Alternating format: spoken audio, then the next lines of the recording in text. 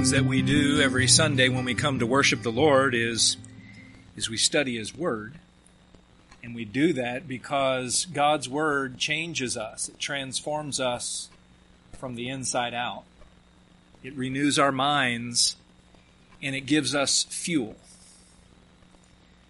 So let's get some fuel. Let's get some transformation through the Spirit and the Word this morning together. So we're studying Isaiah. I encourage you, this is a long passage. Thank you, Jonathan, for reading it to us this morning carefully and well. We're not going to read it again. I'm just going to be walking through this text. So get God's Word and open it on your lap or in the chair beside you to Isaiah chapter 43 and 44. And let's get ready to study His Word together. So when billionaire Elon Musk wants to prove his brilliance, his success, and his wealth, what does he point to? He points to a number of things, including a rocket. Because who else has a rocket, right? He points to Falcon 9 and his SpaceX program designed to fly tourists to outer space and then come back. Have you seen that rocket land all over again, it's phenomenal.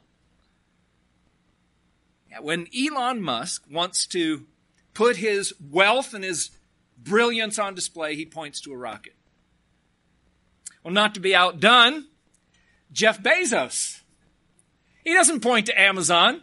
He says, oh yeah, I got my own rocket. And in fact, if Jeff Bezos were here, he would say, Elon Musk didn't do this first, I did. To which Richard Branson would point to Virgin Atlantic and say, guys, I've been around longer than you have. So here we have these billionaires with SpaceX and Blue Origin and Virgin Atlantic just showing off their ridiculous wealth, their brilliance, their success by pointing to something that very few people, in fact, very few nations have a rocket of their own that can fly to outer space and back. Well, I get us thinking about that because here's my question. When God wants to point and prove and display His brilliance, His wealth, His glory, what does He point to? Does God point to the unexplored expanse of the space that these billionaires are trying to explore? How about the unseen depths of the sea, or the unimaginable complexities of the human body, or maybe the unrivaled artistry of nature? No, He doesn't point to those things. According to our sermon text, when God wants to prove His glory, He points to Exhibit A, His people.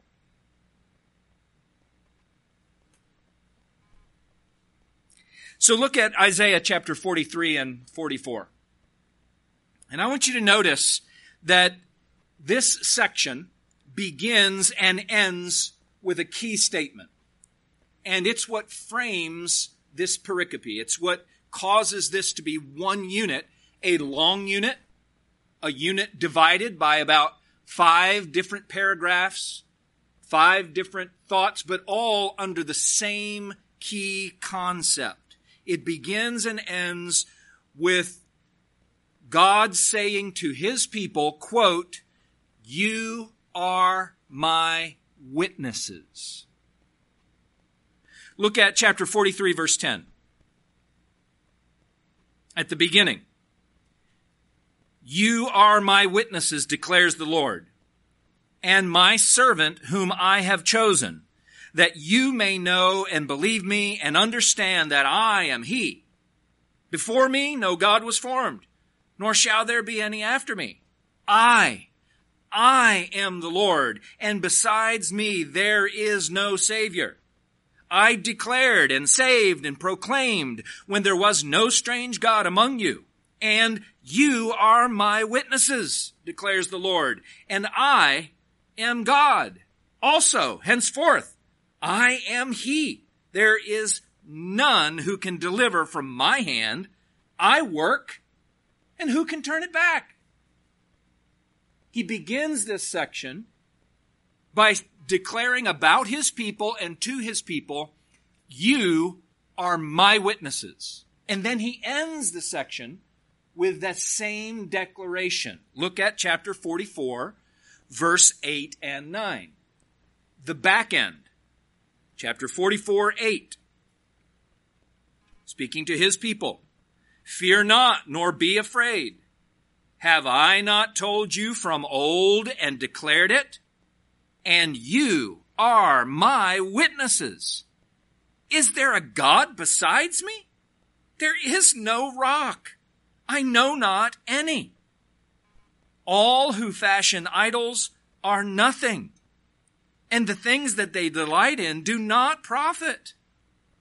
Their witnesses neither see nor know, that they may be put to shame. God says to his people, you are my witnesses. Now, to be a witness is to give evidence or proof that helps to establish a truth. So just as this rocket stands as the witness of Elon Musk's brilliance and billions, God says to his people, you are the witness, the evidence, the living proof of my glory. He says this at the beginning and at the end, and in the middle of this, he explains two ways that he demonstrates and displays his glory through his people. Proof number one, by freeing them from captivity in Babylon. Proof number two, by forgiving their sin. You are living proof of my glory. And I'm proving it by freeing you from a superpower that not only has dominated you, but the entire world and cannot be overcome by anyone, but they're nothing to me. They're like grasshoppers. And proof number two, by forgiving your sin. Freedom from captivity. Forgiveness of sin. Christians, what God has said about the nation of Israel here in this text, under the old covenant, applies to us because it's fulfilled through the new covenant and the person and work of the Lord Jesus Christ. So all of those who are in Christ, God says, you are my witnesses. We as the church, corporately, universally, and individually, we as the church are the living proof of the glory of God. Far more than if a billionaire chose to make your family living proof of his wealth. God chose to demonstrate his brilliance, his wealth, his greatness by creating and sustaining and redeeming the church of which we all get to be part by his grace alone. That's awesome. That's the fuel we're looking for this week.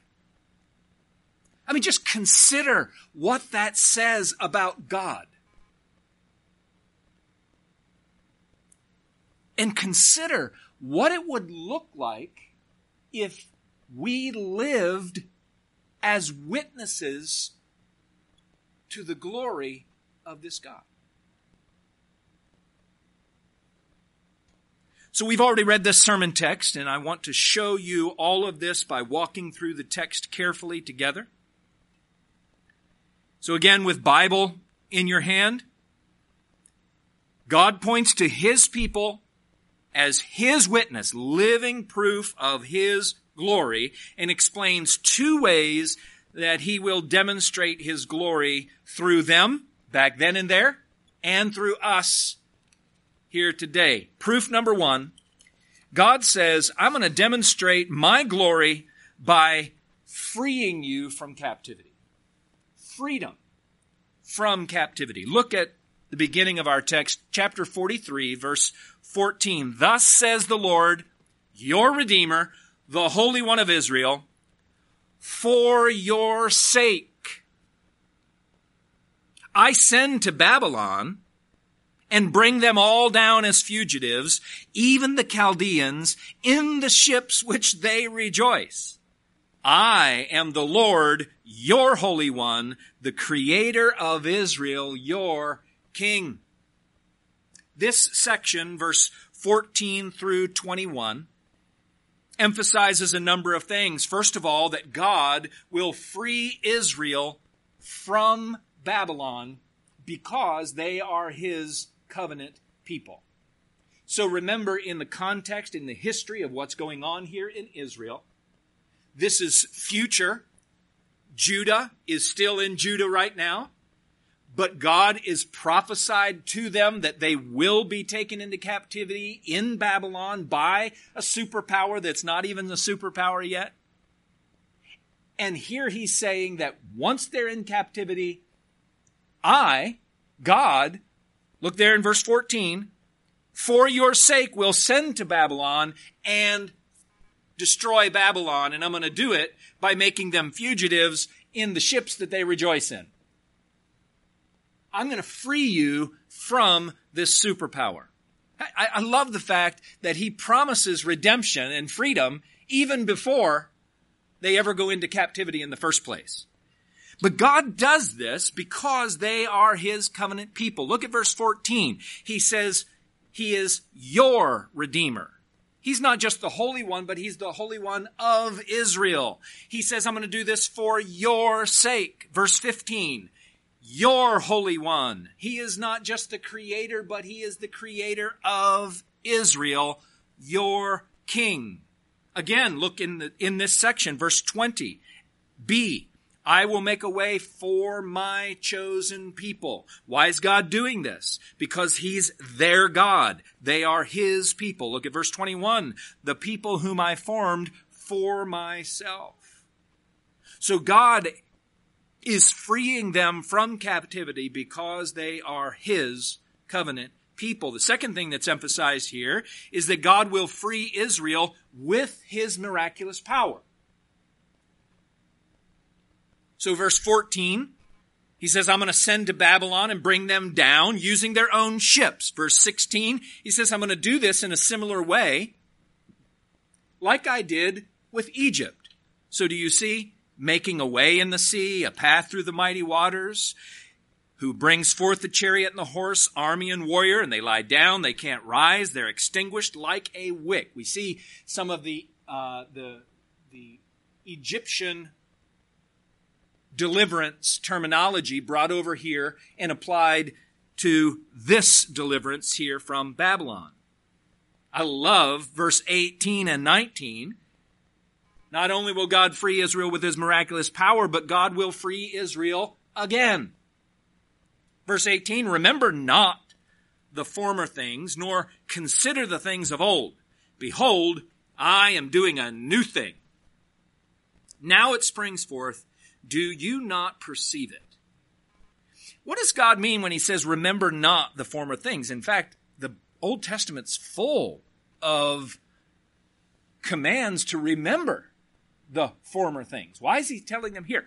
I think what he's telling them here is don't think that I did that back then and there and am never going to do it again. But just like I did back then and there, I'm going to do a new thing now.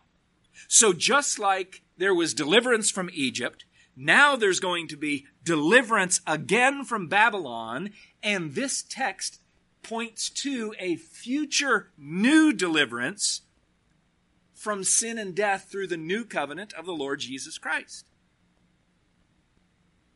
God's doing a new thing in an old way for his people. And then finally, looking at the end of verse 21, God will free Israel so that they might declare my praise. Delivering his people from captivity is how God wants to make a name for himself. Isn't that wonderful? God could make a name for himself however he wanted to do it. But he says, I want to put my glory on display by making my people free.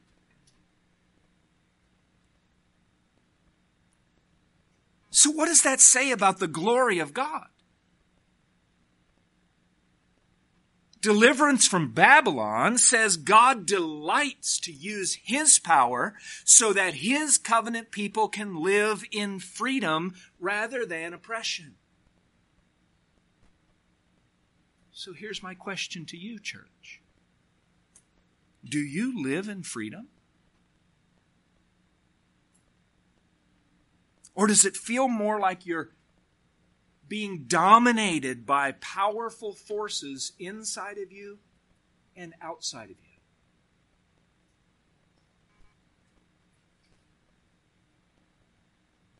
God wants to make a name for himself by freeing you from those powerful forces.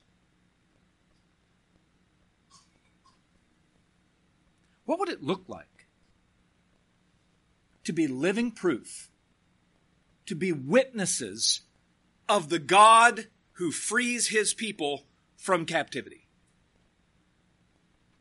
It would look like living as free people, wouldn't it? It would look like,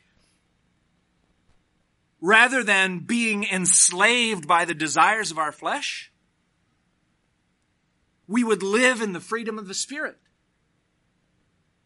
So that we're marked by love and joy and peace, patience, kindness, goodness, faithfulness, gentleness, self-control. The fruit of the Spirit in and through us is a witness to the God who frees his people from captivity. Rather than being held captive by man's approval, which is often determined by our stuff or our success or our appearance, rather than being held captive to what others think of you, if we lived in freedom of God's approval alone, which is fixed and finished in Christ, and it enables us to give ourselves and our stuff away to others.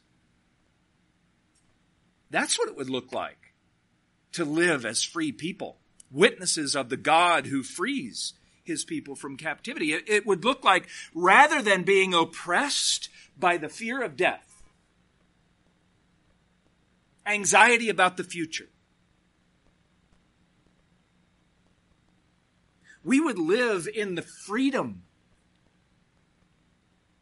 of the abundant life that is an eternal life,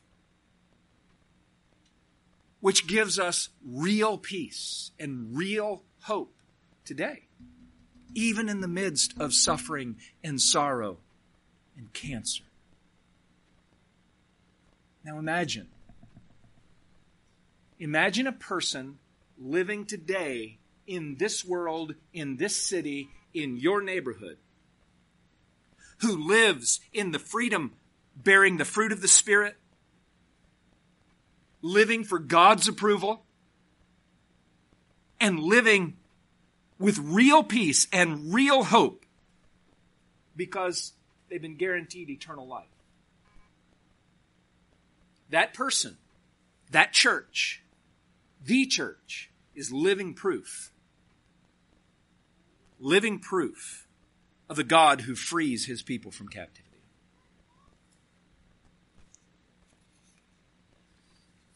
Proof number 2. Not only does he prove his glory by freedom from captivity, but in chapter 43, verse 22 through the rest of our sermon text, 44:23, God has chosen to glorify himself by forgiving our sin. Not just freeing them physically from a physical enemy, Babylon, but by forgiving their sin, by freeing them from the spiritual bondage, the condemnation of his judgment against their and our sin. So this entire section, the rest of 43 and the beginning there of 44, this entire section emphasizes that God has chosen to do this by being gracious to his covenant people. Grace. Grace. This section gives 4 reasons God has chosen to make his name great through grace. And could just we stop for a moment and thank God that he has chosen to make his name great through grace. Aren't you glad? Isn't that good news? 4 reasons God has chosen to make his name great through grace. The first reason, chapter 43, verse 22 through 28. Reason for grace number 1. God says, I will forgive your sin because, are you ready this? It is my nature to forgive, just like it's your nature to sin.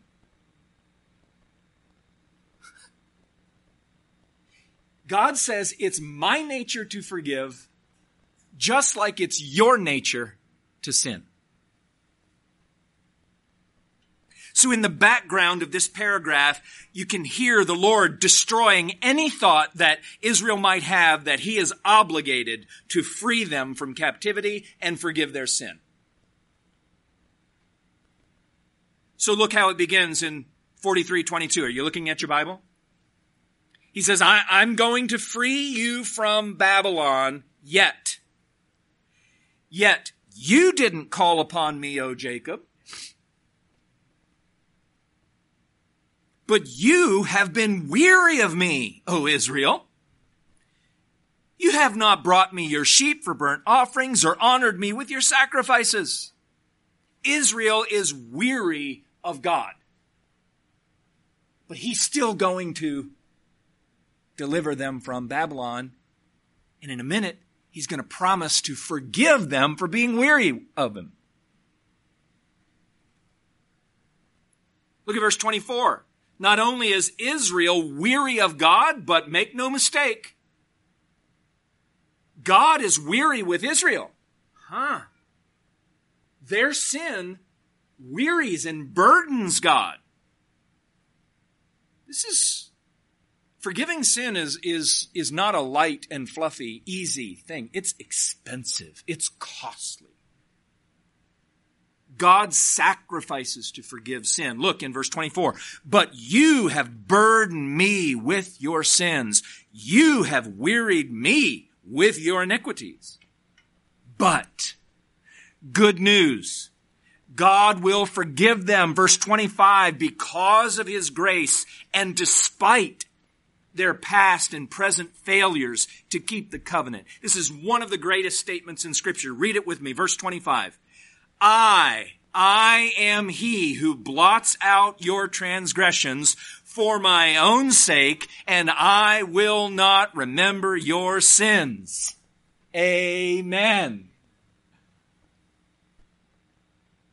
See, the good news of the gospel is that it's God's nature to forgive just as it is our nature to sin. Yes, God is holy. Yes, God is just. But God's nature is not just to squash every sinner like a bug. God's nature from the beginning is to give grace and mercy to sinners who will acknowledge our sin and come to him for his grace and his mercy. God delights to show grace to sinners, friends. And just like Paul explained in Romans chapter 5, where sin increases, and boy, it does in my life, where sin increases, grace abounds all the more. However much sin we have, God has more grace. So what does it look like to live as a witness to the God of grace? It doesn't look like saying, you have more grace than I have sin. I'm going to go out and sin. I can get away with anything. No, Romans chapter 6. Paul finishes the thought and tells us that God's unending storehouse of grace doesn't free us to sin more. It motivates and empowers us to sin less and to live as witnesses of his glory through our obedience and righteousness.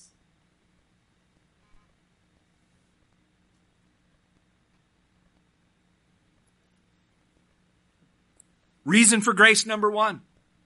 I'll forgive your sin because it's my nature to forgive you, just as it's your nature to sin. Reason for grace number 2.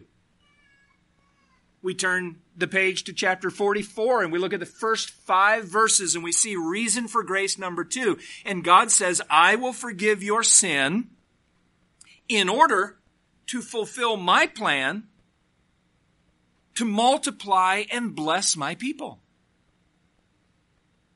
This has been God's plan from the beginning. The creation mandate was that God would create a people, multiply that people, and bless that people. You remember the garden? The very first mandate to Adam and Eve, his people, was be fruitful, multiply, and enjoy the creation.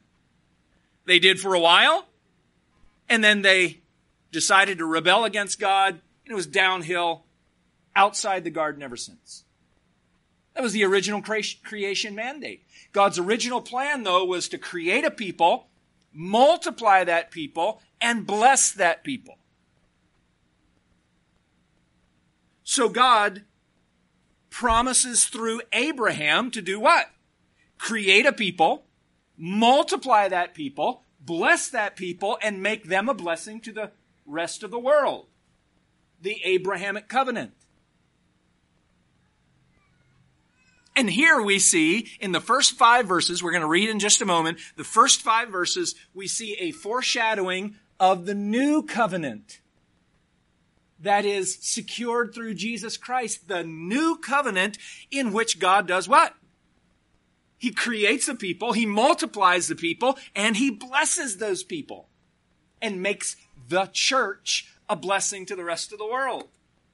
Not a different covenant, but the continuation of God's original plan, fulfilled in Christ in an eternal, unbreakable, secure covenant, the new covenant. This is a foreshadowing. So read chapter 44, 1 through 5, and hear the gospel advancing across the face of the earth, even right now, and what the new covenant gospel is doing. Verse 1. But now hear, O Jacob, my servant, Israel, whom I have chosen. Thus says the Lord, who made you, who formed you from the womb, and will help you. Fear not, O Jacob, my servant, Jeshurun, whom I have chosen. For I will pour water on the thirsty land, and streams on the dry ground. I will pour my Spirit upon your offspring, and my blessing on your descendants. They shall spring up among the grass like willows by flowing streams. This one will say, I'm the Lord's. Another one will call on the name of Jacob, and another one will tattoo on his hand the Lord's and name himself by the name of Israel. Friends, what we see here is God fulfilling his own original plan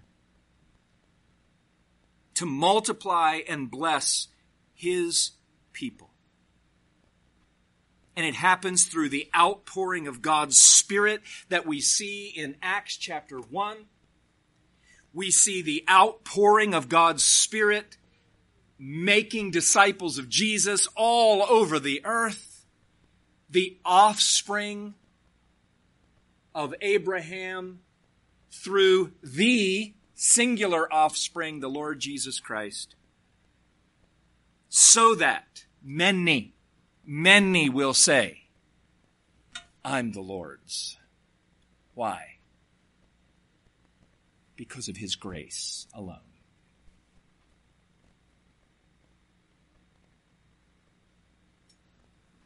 See, the only way that God can fulfill the original covenant or the Abrahamic covenant or the new covenant is by extending grace to sinners. Otherwise, the covenant never gets fulfilled. It just keeps being broken. And so God fulfilled it in Christ, the perfect second Adam, and then all who will come, sinners, broken people who will come to Jesus by faith, receive the grace of God instead of what we deserve in his wrath. Friends, it's not only God's grace that fulfills his own covenant, but it's God's grace that drives and advances the gospel all over the earth. Isn't it what drew you to Jesus? Aren't you a living proof of the grace of God? You're my witnesses of the glory of my grace, God says. What does it look like for Israel or the church, the new Israel? What does it look like to live as the witnesses of the God who fulfills his plan by extending grace to sinners? It looks like us extending grace to others. It looks like us sharing why we were drawn to Christ in the first place. It looks like us living out the grace that we received. 4 reasons God has chosen to make his name great. Not through stars and angels, certainly not through rockets, but through the church, his people, by graciously forgiving our sin. 4 reasons. First of all, because it's God's nature to forgive just as it's our nature to sin. Number 2, in order to fulfill his plan to multiply and bless his people. Number 3. So chapter 44, verse 6 through 22, a long section. I want to encourage you to go back and read this today. It's profound. It's amazing. 44, 6 through 22. Reason for grace, number 3. Here it is in a sentence. I will forgive your sin because I'm the only true God. Because I'm the only true God. If you want to extend that sentence, I will forgive your sin because I am the only true God, and all who trust in their idols will be put to shame. And by put to shame, it means that they invested in something that ended up being a scam. Idolatry, false gods, are a cosmic Ponzi scheme. It will come to nothing and you will be left without anything. You'll be put to shame. But God says, I'm the only rock. I've looked around. I don't see anyone else.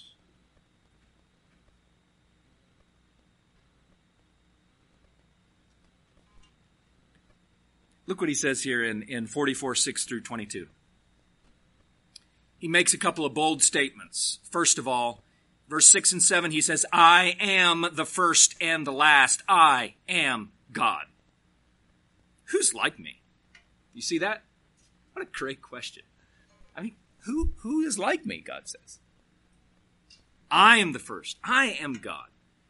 Another bold statement. Look at verse 8. You are my witnesses. Specifically, what are we witnesses to here? Verse 40, or chapter 44, verse 8. You are my witnesses. Is there a God besides me? There is no rock. I know not any. See, Israel is living proof, a witness that God is a solid rock who always keeps his promises, who remains faithful regardless of our unfaithfulness. Isn't that the history of Israel? Isn't that the history of the church? And isn't that your personal history? So I am God, you are my witnesses. And then verse 9 through 20, look at this. In contrast, look at verse 9. All who fashion idols are nothing. And the things that they delight in do not profit. Their witnesses, the witnesses of the idols, neither see nor know that they have been put to shame. 3 times, the witnesses of the idols, the false gods, verse 9, are put to shame. 11a, all his companions are put to shame. 11b, they will be put to shame together. God is emphasizing here that you are trusting something that is nothing. It's a scam. It's absurd. So he goes on to explain how absurd idolatry is, and he does it with beautiful imagery. I mean, just read this afternoon. He says, a guy goes out into the forest, he picks out a cedar or a cypress or an oak, he cuts it down, he uses half of it to build himself a fire, cook himself a cake, and then with the other half, he gets out his pencil and his plane and his tools, and he makes himself a god. And he bows down to the other half of the wood that he cut down, and he cries out to the God and says, deliver me. God says, how absurd. Do you know why idolatry is so absurd? Because we have to make our God first. So we know, don't we? We know that idols made of wood and iron are nothing but a delusion. And that they'll disappoint people in the end. We know that. But what about those who look to wealth for their security? Who really feel good about life when your bank account's black? And if you don't have enough money, then it's nothing but anxiety and fear. As if God doesn't even exist. As if you're not God's people. What about those who look to success for their identity? You want to know who I am? I'm a success because I do this. I built this. I am this. See my rocket? rather than looking to God for our identity. And whatever it is in which we find our identity is nothing but a half a piece of wood that we've fashioned into an idol. What about those who look to their family as their ultimate purpose in life? I exist for my kids. Look, your kids are important, but they're not ultimate. God is. And we make little gods out of our children. The idols we make for ourselves will deceive us and disappoint us in the end every time. But God is the only rock. He's the only rock that can handle the weight of your life and your hopes and dreams. So in contrast to those who fashion their own idols, God finishes this reason with an awesome statement in verse 21 and 22. In contrast, God says, remember what's true about you, Israel. Now remember how he just described those who make their idols. Now read verse 21. Remember these things, O Jacob and Israel, for you are my servant. Are you ready? I formed you.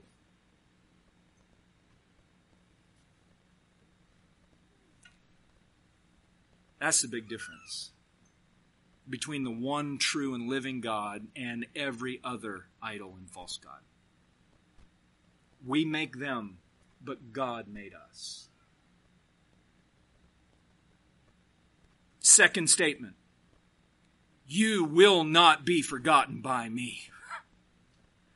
Unlike the idols that cannot deliver you even when you beg and plead and pray, I will not forget you. I see you in Babylon. I see you there in your bed suffering from cancer. I see you in your hardship. I see you in your relational difficulties. I see you in your pain and depression, and I will not forget you. Third statement.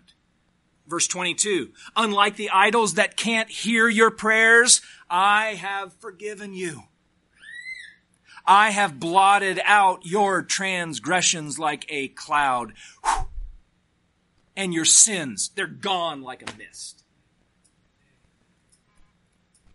Blotted out.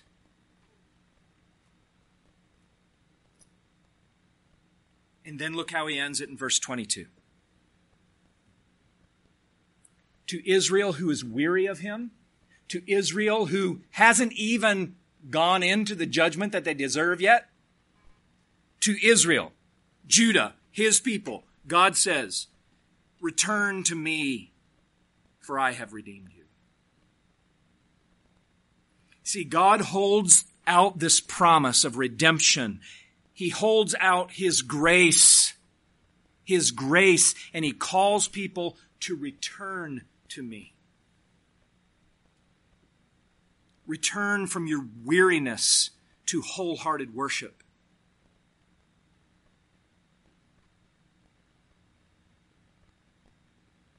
For those who have wandered away, especially those who grew up in a Christian home and have now walked away from the Lord, this is a call to you.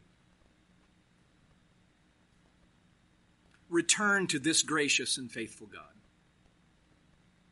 He's the only rock that can hold the weight of your life. Every other pursuit, every other philosophy will let you down.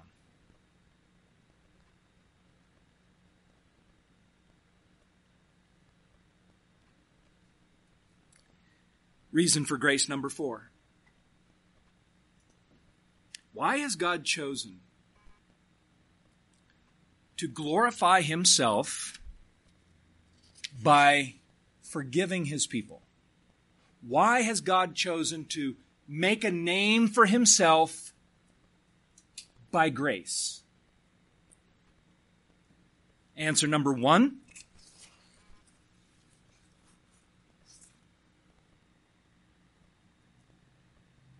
because it's God's nature to forgive, just as is our nature to sin.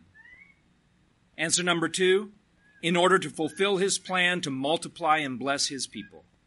Answer number 3, because he's the only true God, and everyone who trusts in their idols are going to be put to shame. Answer number 4. God says, I will forgive your sin for the joy of the whole earth.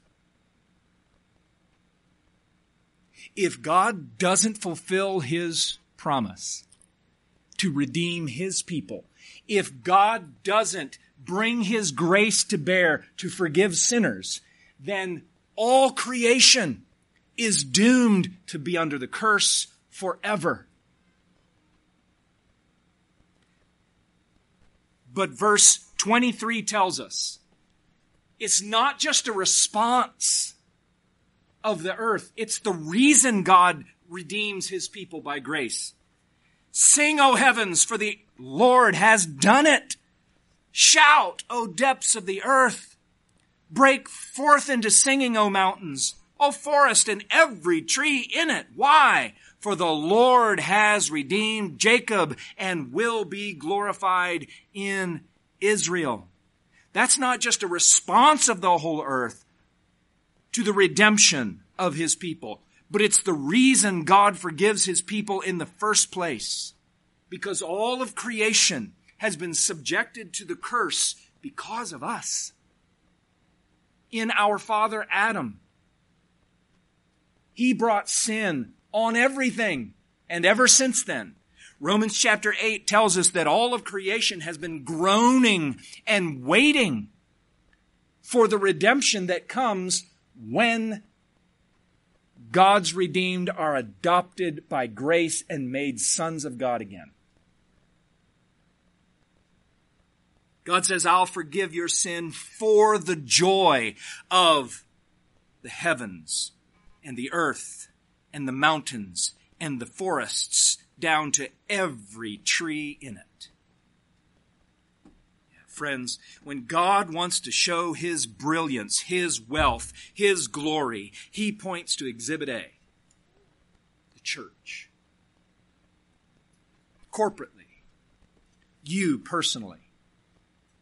Proof number 1, in Christ, God has freed us from captivity. And in Christ, God has forgiven us our sin. And now we live as his witnesses.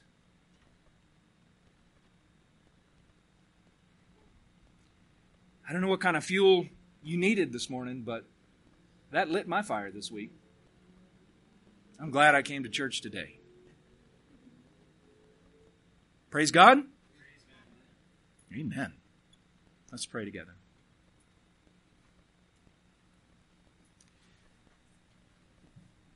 God of grace, we thank you. We thank you that you have made a way of salvation and redemption. You have made a way to make everything new, including us, through the Lord Jesus Christ. Thank you that you've opened our eyes to this grace. Thank you that you have given us the knowledge of your grace, the revelation of your character in your word. And I pray that as those who have received your grace, we would live as constant living proof of your grace to others. That you would gain glory, that you would make a name for yourself through our church, through each of our lives. And I pray that you would multiply and bless more through our children and our neighbors and our co-workers. Do this for your glory. It's in the name of Jesus, our Savior, we pray. Amen.